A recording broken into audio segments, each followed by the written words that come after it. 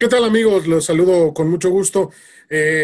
Un podcast más y bueno, pues prácticamente ya muy cerca, mucho más cerca de lo que es el inicio de esta fascinante 2020, de esta temporada que sin duda será pues difícil, pero al mismo tiempo muy esperanzadora para toda la humanidad porque pues seguramente estaremos en la mera transición de lo que pueda ser toda esta circunstancia del COVID-19 que bueno, pues durante este año pues ha trastornado muchos de los que son las tareas de todos nosotros, así como pues de las actividades también deportivas alrededor del mundo. Su amigo Carlos Valdés le da la bienvenida a este podcast. También quiero darle la bienvenida muy pronto ya también a mis compañeros, todo el talento que hoy me rodea y me acompaña para hacerme fuerte y contestar las preguntas más certeramente ya están con nosotros. Le doy la bienvenida a Rebeca Landa, nuestra querida Rebeca Landa, con mucho trabajo en estos últimos días. Rebeca, muy buenas tardes, ¿cómo estás? Muy bien, Carlos, te saludo muchísimo, con muchísimo gusto al resto de las personas que nos están escuchando. Qué padre que están aquí con nosotros. La emoción nos inunda, literalmente. Estamos a menos de una semana de que comience esta pasión que tenemos y que podamos estar todavía más agradecidos de las cosas que se están empezando a regresar a la normalidad y sin duda alguna el fútbol americano es una de esas que más extrañamos. También saludo con muchísimo gusto a Víctor y feliz de estar con ustedes otra vez. Víctor, ¿cómo estás? ¿Qué tal? Muy buenas tardes, Rebeca, Carlos, muy emocionado, a los fans también, fanáticos del fútbol americano y el amor que tienen para los Denver Broncos. Entonces ya estamos unos cuantos días del kickoff y es algo que se siente ya en la sangre.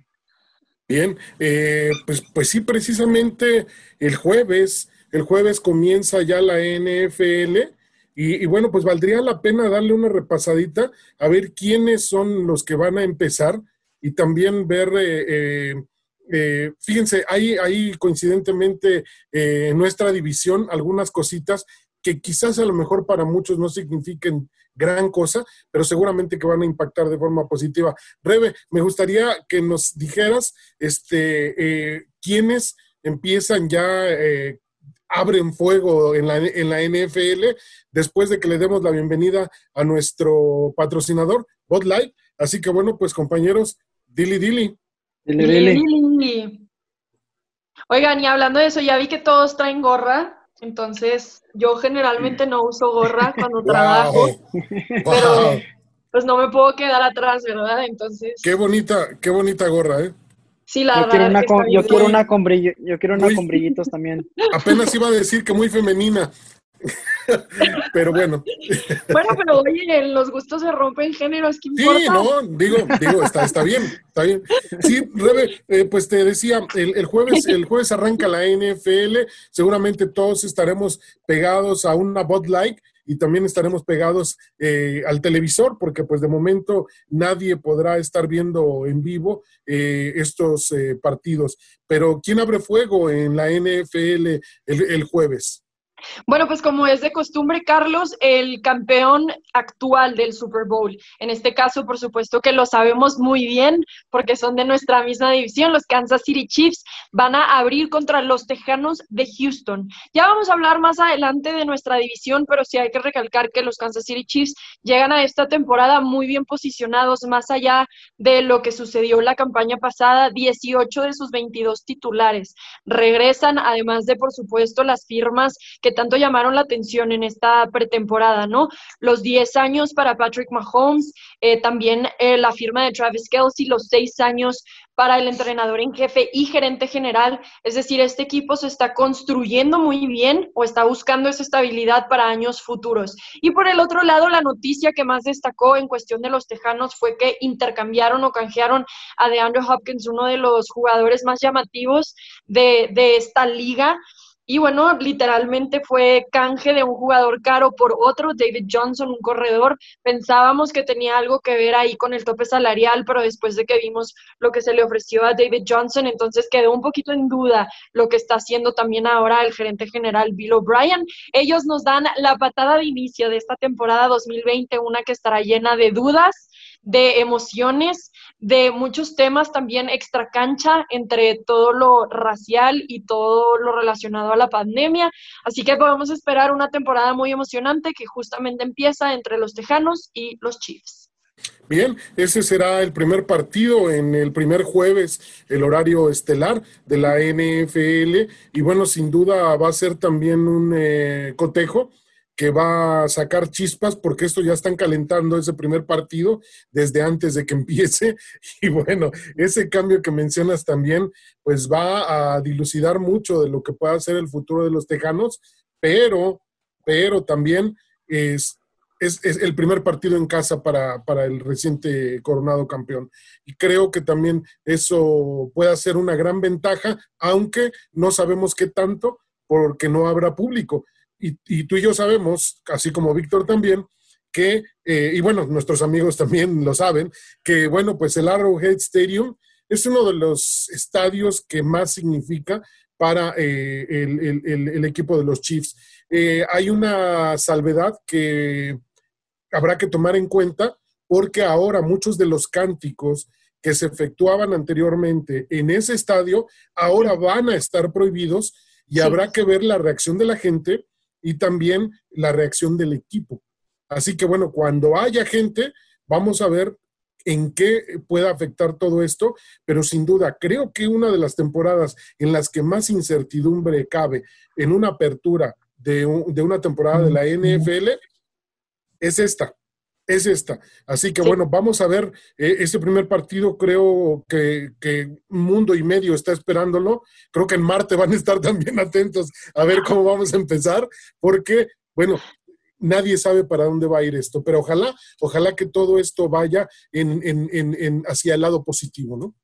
Y otra noticia que se me olvidó compartir nada más, Deshaun Watson ya tuvo extensión de contrato también con los Tejanos de Houston, se vio muy emocionado por la confianza que el equipo ha puesto sobre este jugador tan joven, pero que tiene también muchísima promesa y está en ese rubro también comparado mucho con Pat Mahomes en la capacidad que tienen de extender jugadas, el balón, la creatividad con la que juegan, ¿no? Esa es una de las grandes noticias. Y sí, veremos entonces qué tanto le afecta a los Kansas City Chiefs, aunque estén jugando en casa sin una afición que realmente marca una diferencia. Yo tuve la oportunidad de estar ahí en el final de la conferencia americana, justo en la temporada 2019, con un frío de menos 20 grados centígrados. Este estadio no es un domo, es abierto, el Arrowhead Stadium, y aún así la gente está ahí desde las 8 de la mañana en el tailgate y luego dentro del estadio haciendo ruido como si nada, y es que realmente casi es la única forma de mantener el calor, estando todo el tiempo animados, y eso puede afectar de una forma u otra, aunque no lo sabremos con certeza hasta que venga el partido, el desempeño de estos jugadores sin una afición tan arraigada como es la de los Kansas City Chiefs. Sí, muy cierto. Víctor, bueno, después del partido de jueves donde se abre el fuego, pues siguen todos los partidos del domingo, que es prácticamente una caravana de cotejos, y bueno, pues me gustaría que nos dijeras qué te parece los partidos que va a haber el domingo, y bueno, pues yo ya después les comento los que va a haber el lunes, ¿correcto? Sí, mira, para hacer el kickoff el domingo tenemos 9 juegos por la mañana, donde los Carolina Panthers reciben a los Las Vegas Raiders, Jacksonville Jaguars recibe a los Indianapolis Colts, New England Patriots recibe a los Miami Dolphins, el Washington Football Team recibe a los Philadelphia Eagles, Atlanta recibe a Seattle Seahawks, Minnesota Vikings recibe a Green Bay Packers, Buffalo Bills recibe a los New York Jets, Baltimore Ravens reciben a los Cleveland Browns y los Detroit Lions reciben a los Chicago Bears, donde se ve que todos son juegos de conferencia. Nos movemos a los 3 juegos del mediodía, que se ven Cincinnati recibiendo a Los Angeles Chargers, San Francisco recibiendo a Arizona y New Orleans recibe a Tampa Bay. Y para cerrar, Sunday Night Football, el evento masivo que es de los domingos, los LA Rams reciben a los Dallas Cowboys allá estrenando estadio en Los Ángeles. Esos son los partidos del domingo, ¿correcto? De puro domingo, carnal, todos del domingo. Sí, fíjate, 2 equipos de la división abren fuego en casa y 2 estarán de visita. el caso de los Raiders y también de los Chargers estarán de visita cuando viene la víspera de inaugurar estadio. Y probablemente una de las cosas más tristes que pueda haber en el fútbol americano, pues es de que inauguren un estadio y que no pueda ir la gente. Pero bueno, son rivales de la conferencia, así que no importa mucho, ¿verdad? Así que era lo que te iba a decir, son rivales de conferencia, así que bueno, pues bueno, está bien. A pesar de todo, como dijo Peyton, Los Ángeles no va a ser nada extraño para ellos inaugurar en casa o fuera, no importa, ellos nunca tienen fans de todos modos, así que una temporada normal para ellos. Perfecto. Bueno, pues ya en lo que respecta a los juegos del Monday Night, en el primer Monday Night del año, los Acereros de Pittsburgh estarán visitando a los Gigantes en Nueva York, que bueno, técnicamente es New Jersey el estadio, pero pues es un partido por demás interesante, y ya en lo que es el horario súper estelar del Monday Night, pues los Titanes estarán abriendo fuego en contra de nuestros queridos Broncos de Denver. Así que ansiosos, ya las manos están sudando, porque pues este equipo de los Titanes de Tennessee viene armado hasta los dientes, y si bien el año pasado pasaron la vergüenza monumental en el estadio en Broncos Stadium, lo cierto es de que van a venir con la sangre en el ojo y van a querer desde el primer partido demostrar que bueno, no se equivocaron al haber seleccionado a Tannehill como su mariscal de campo titular. Y fíjense, yo recuerdo que en este partido donde fueron blanqueados por los Broncos acá, y tú te acordarás también, Víctor, se dio la transición de la pérdida de la titularidad del mariscal de campo a manos de Ryan Tannehill. Uh-huh. Sí, ¿cómo se me olvidó dar un partido tan suave? Me ha tocado ir a 2 juegos donde los Broncos completamente dejan al otro equipo contrincante en 0 puntos. Ese fue uno de ellos. Y de solo ver esa línea defensiva, cómo atacaba a Marcus Mariota, que ahora se encuentra con los Las Vegas Raiders. Y me parece que lo acaban de poner en Injured Reserve esta mañana. Pero sí recuerdo muy bien. Le recuerdo a los fans que también los Denver Broncos fueron uno de los equipos que limitaron a Derrick Henry en el juego terrestre y lo dominaron. Entonces, al saber que los Broncos han agregado piezas como Jurrell Casey, que tal vez está buscando sangre en su juego contrincario con su equipo que acaba de jugar en el AFC Championship, va a ser un juego muy divertido, y ojalá y los dejen en cero otra vez. Sí, va a ser, pero evidentemente va a ser un partido completamente diferente, porque los Titanes de Tennessee también llegan retroalimentados por haber llegado pues a una postemporada y haber quedado así, así. Y bueno, fue un equipo completamente diferente al que vimos precisamente aquí en Denver. Sí, hablando un poco de la línea defensiva, hablemos también de la contratación reciente que tuvieron los Titans este pasado fin de semana. Jadeveon Clowney llega al equipo de Tennessee, y entonces también Drew Lock va a tener que preocuparse de un pass rusher que puede también ser muy desastroso. Las estadísticas de Jadeveon Clowney son un poquito engañosas porque parece que no tiene suficientes números, pero el impacto que él tiene y cómo se va polarizando hacia el resto del equipo es sumamente importante, y creo que esa también va a ser un matchup bueno. Hemos hablado de cómo, no sé si se acuerdan, pero en Twitter Von Miller subió una foto donde decía como "Hey buddy", y entonces al fondo se veía Drew Lock y por supuesto que estaba Von Miller, ¿no?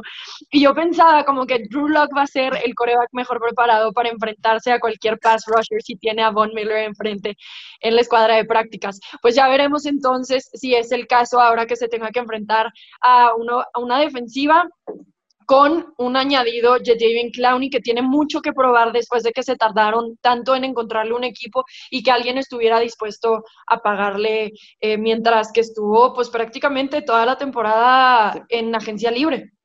Sí. Mi única pregunta sería, si Jadeveon Clowney al momento de estar toda la temporada baja fuera de contacto, si lo van a limitar en snaps, tal vez al momento de aprender el playbook, qué tan limitado esté, pero sí, lo que viene siendo el puro talento va a ser algo tremendo y me imagino que lo van a utilizar para ciertas jugadas, entonces Drew Lock tiene que estar muy atento porque es aterrorizador para los mariscales.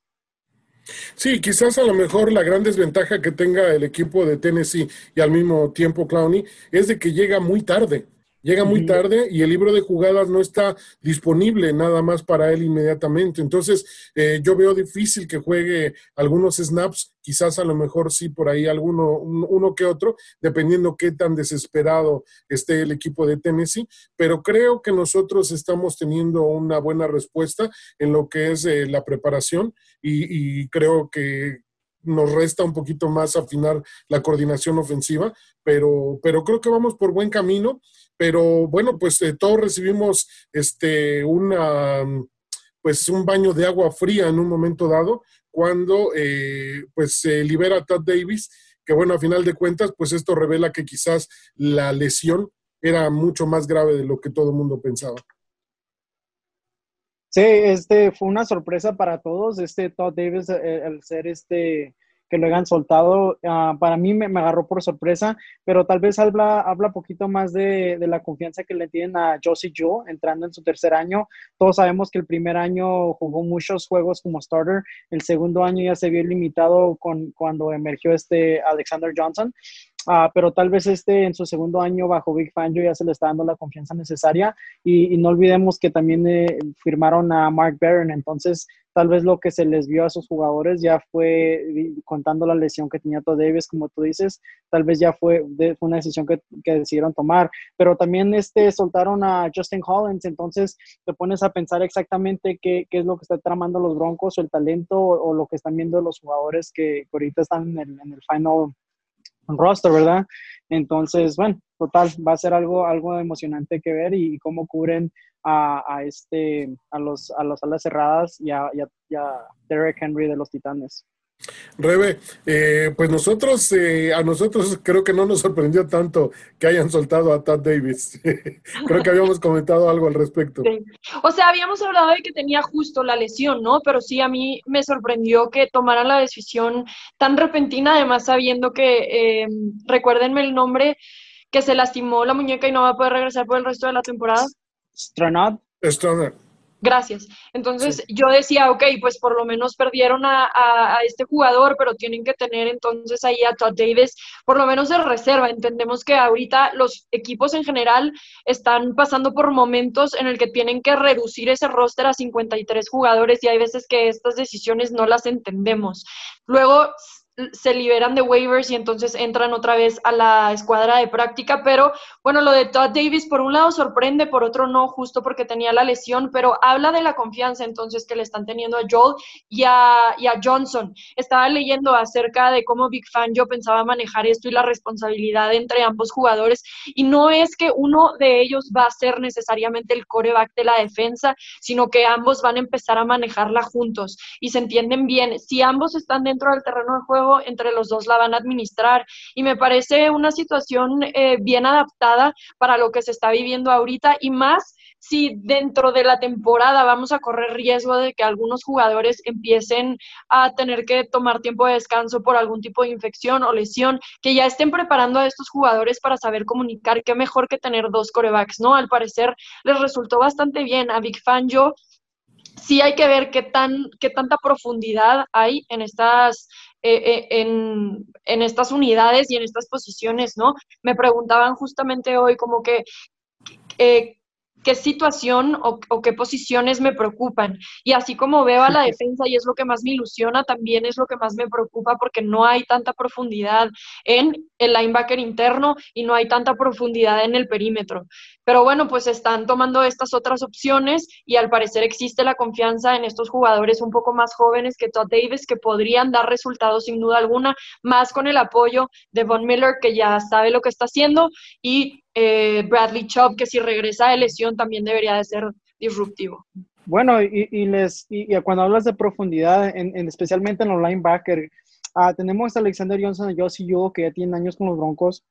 En su segundo año bajo Vic Fangio, pero sus suplentes vienen siendo Austin Calitro, que acaban de cambiarlo con los Bengals hace menos de una semana, y tenemos a Mark Barron, que tiene como 2 semanas más o menos que se hizo integrante de los Broncos. Entonces, completamente a tu punto, Rebeca, la profundidad que hay ahí, la experiencia que hay en estos jugadores, pero lo único que me da esperanza es que el año pasado, mientras veíamos esquineros caer y caer y caer, seguía el hombre que sigue, jugaban muy bien. Entonces es la esperanza y la confianza que yo le tengo a Vic Fangio de que él sabe lo que está haciendo cuando hablamos del juego defensivo, pero pues la temporada es larga y solo se verá qué pasará.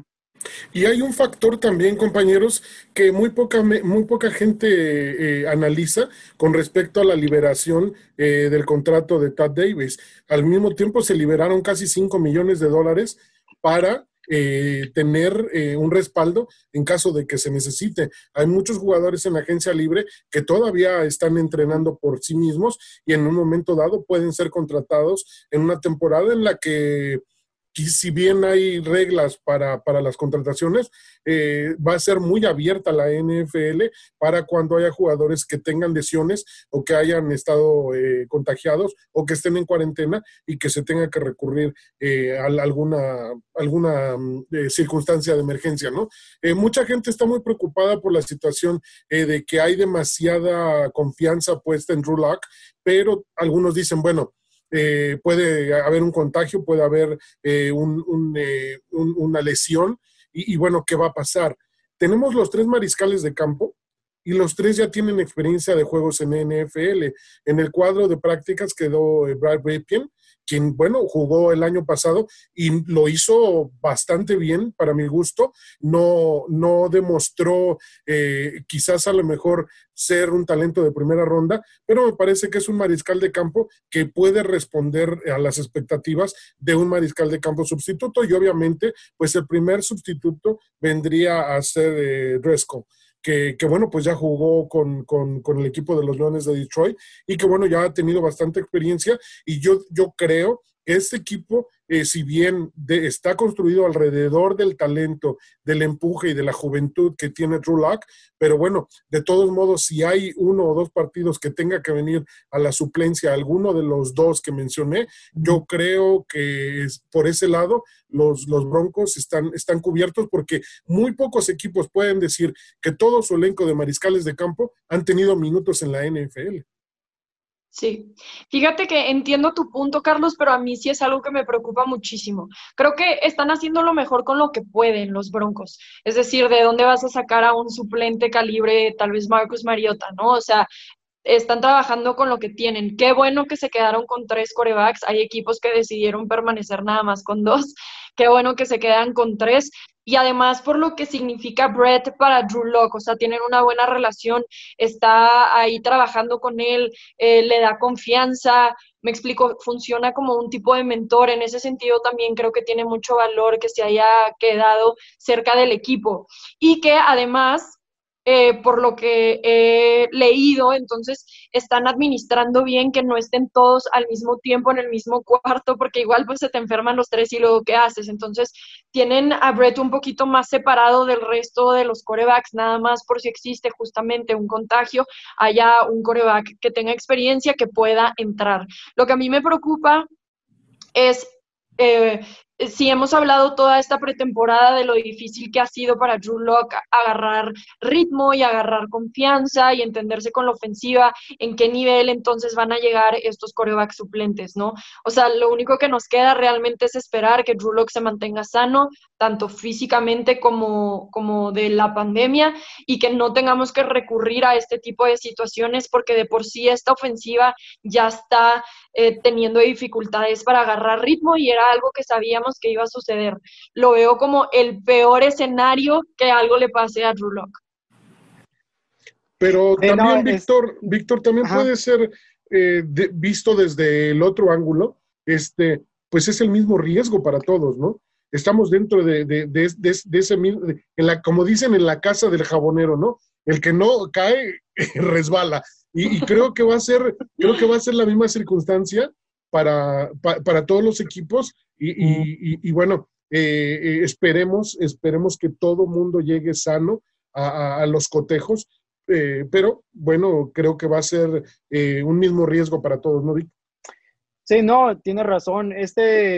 Habla mucho de la confianza que le tiene a Drew Lock, no solo dar las riendas del equipo, draftear jugadores, ir y obtener jugadores para él, como Melvin Gordon, Jerry Jeudy, KJ Hamler, Alberto, pero en sí la confianza que le están dando al decirle, mira, te vamos a dar el equipo, pero la responsabilidad que él tiene que tener fuera del campo, del entrenamiento y en su propia vida personal, la responsabilidad que tiene que ir y comportarse, cuidarse, mantenerse saludable, va a ser importante, pero pues hasta ahorita no ha habido muchos casos de COVID-19 en la liga entera, entonces la responsabilidad que están tomando los jugadores y las medidas de seguridad que están tomando los Broncos y todos los equipos de la NFL se me hace que, bueno, está muy bien, está en el lugar.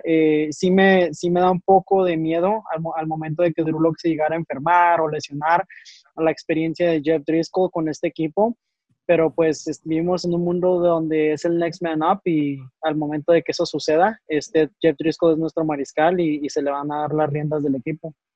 Sí. Aunque sí hay que reconocer que hay equipos que están en una mejor situación de quarterbacks en caso de que esto pase. O sea, piensas en los Patriotas de Nueva Inglaterra, piensas tal vez en los Miami Dolphins, piensas tal vez en los Green Bay Packers, piensas tal vez en incluso los Raiders, como lo mencionábamos. O sea, hay equipos que la tienen muy, muy mal. Podemos tal vez incluso hablar de los Chargers, tal vez tienen una mejor situación en cuestión de quarterback suplente, ¿me explico? Eso es lo que a mí me da miedo, no siento que este cuarto de quarterbacks esté tal vez a la altura en cuestión de suplentes de otras escuadras que además tienen experiencia. O sea, si hablamos de que, ok, ¿qué pasa con Pat Mahomes? Pues la temporada pasada se lesionó durante un tiempo y aún así dieron resultados y ganaron. Y si entonces Pat Mahomes tiene que salir por enfermedad, pues ya está la persona que la temporada pasada de por sí entró y lo suplió y que conoce bien a esta ofensiva, ¿no? Como que parece que en este sentido nosotros todavía estamos madurándonos y, y nada más es de reconocer un poco como que sí estaríamos en una situación un poquito más grave que otros equipos en la liga y también hay otros que la tienen peor que los Broncos. Digamos que estamos ahí como en media tabla. Sí, de alguna forma, como te digo, mi consuelo de alguna forma es de que pues este equipo pueda tener esta tripleta de mariscales de campo que ya han tenido experiencia en partidos de la NFL, pero creo que tampoco pueda ser algo, un superávit en contra de algunos otros equipos que si bien están un poquito más estructurados, pero creo que quizás no tienen en la suplencia tampoco demasiada madurez ni demasiado fondo, ¿no? Como que apuestan solamente al mariscal de campo titular y se acabó. Pero no me agüito tanto, la temporada pasada, bueno, claro, bajo coordinador diferente y mariscales diferentes, me pareció que Brandon Allen jugó mucho mejor que Joe Flacco, entonces al momento de que se entra Drew Lock, que es el mariscal del equipo, pero pues tal vez no podemos no perder la esperanza en Jeff Driscoll, porque Brandon Allen era un sin nombre la temporada pasada, y si recuerdas, Carlos, cuando fueron a Minnesota, por algo que sucedió en el tercer y el cuarto, se perdió el juego, pero en sí hasta ese momento estaba conectando con sus receptores muy bien. Entonces, tal vez es la misma esperanza que le tienen a Jeff Driscoll.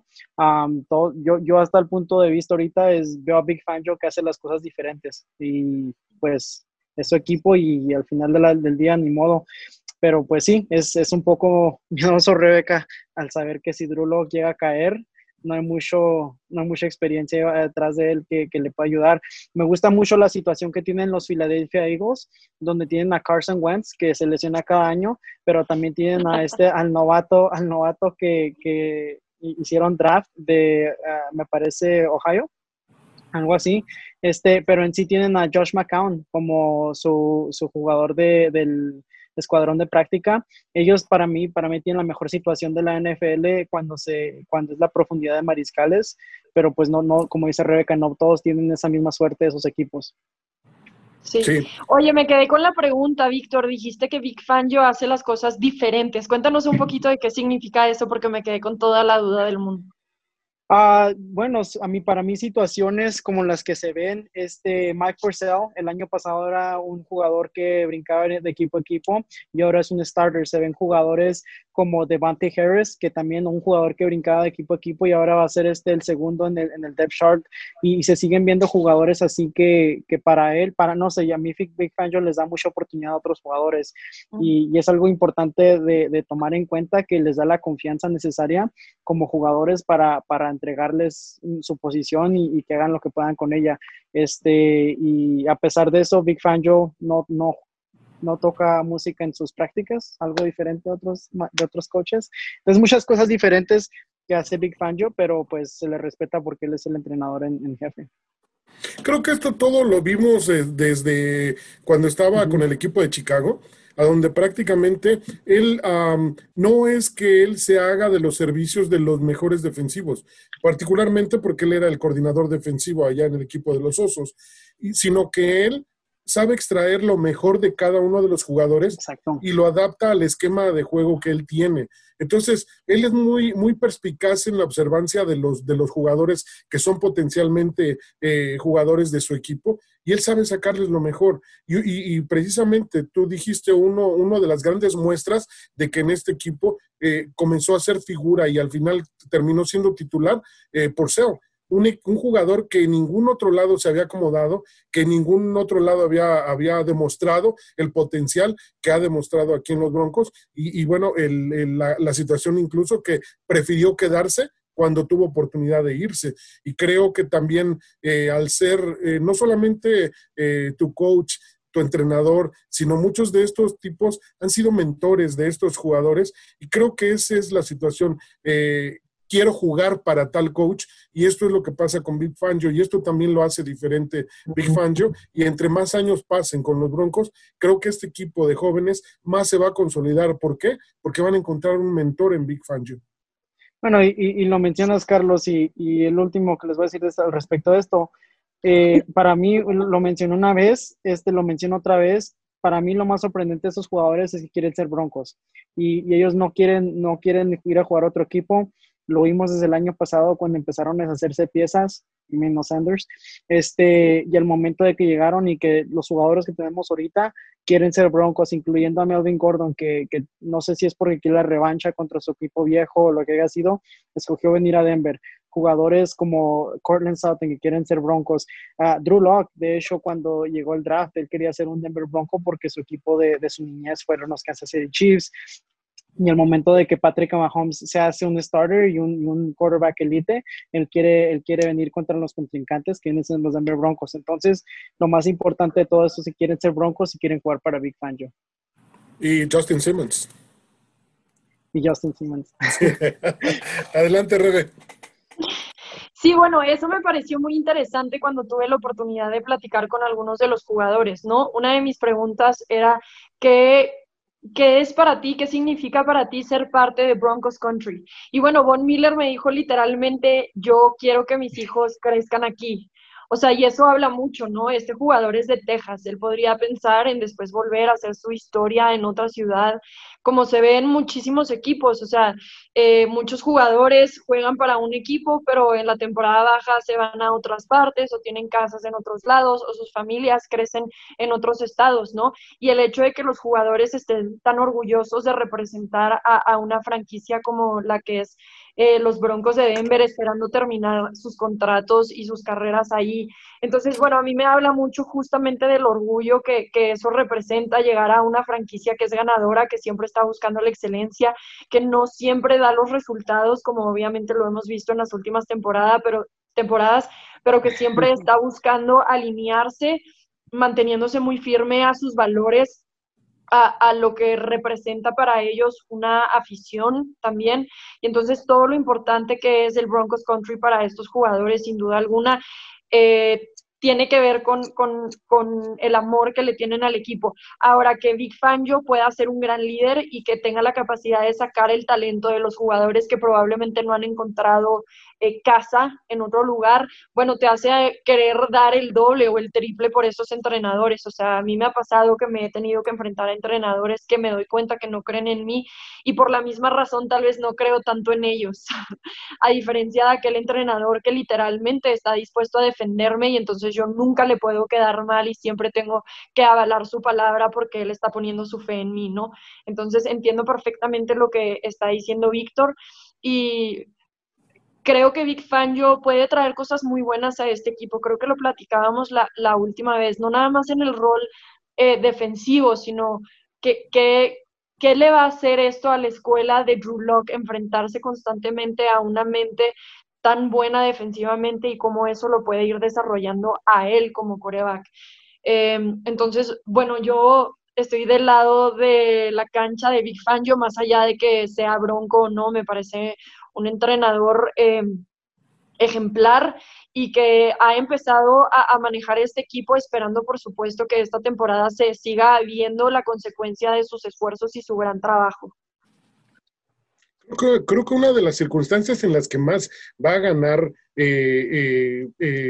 Drew Lock es en que va a estar enfrentando snaps que le van a estar dejando mucha enseñanza a Drew Lock particularmente. ¿Por qué? Porque lo va a estar retando constantemente en los entrenamientos y entonces de ahí es de donde viene el aprendizaje. Pero bueno, vamos a finalizar ya nuestro podcast, pero creo que o sea, es inevitable esto y sé la cara que me van a poner, pero compañeros, quiero saber cuáles son sus predicciones para nuestra división, pues la división oeste de la Conferencia Americana.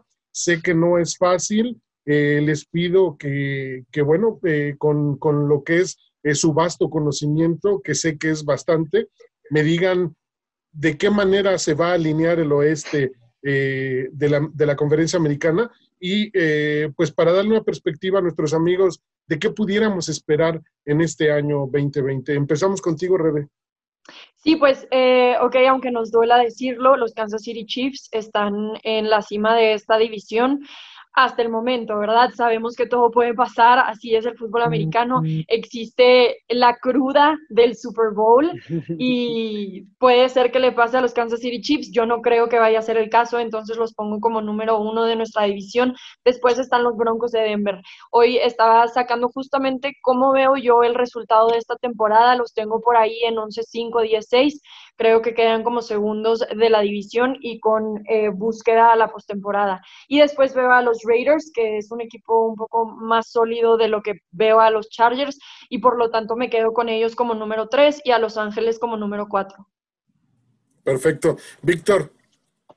Es rebelde, sí, Víctor. Creo que nos va a llevar la contraria a todos. Sí, te voy a poner a los Raiders número 1, no te creas, juego. No, mira, fíjate, habla Rebeca de la cruda de lo que es el Super Bowl, y en otros años te diría, sí, tal vez los Chiefs van a bajar, van a caer, pero en este año donde regresan, ¿cuántos? 18 de los 22 18 títulos, de 22. Sí. Hay un equipo en la NFL que está más preparado para esta temporada, son los Kansas City Chiefs, en sus coordinadores, su coach, los jugadores que regresan, el talento que tienen esos jugadores. Entonces no sería realístico para mí para decir que van a quedar en número 1 en la división.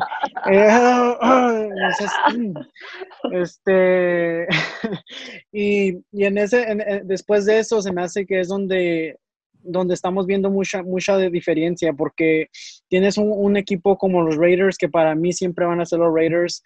No hicieron suficientemente ajustes en la temporada baja, en mi opinión, para poder ser un contrincante en la división.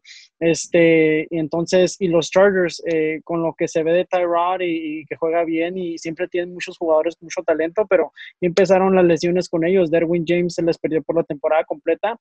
Normalmente los Chargers son los Chargers y empiezan la temporada con muchos jugadores y la terminan con la mitad de ellos saludables. Entonces, si Drew Lock en realidad es el mariscal de este equipo y es el futuro y nos puede dar lo que esperamos de él, yo pienso que los Broncos quedan en segundo lugar con un wild card en las playoffs, y después de eso los Chargers y los Raiders con 5 ganadas en la temporada.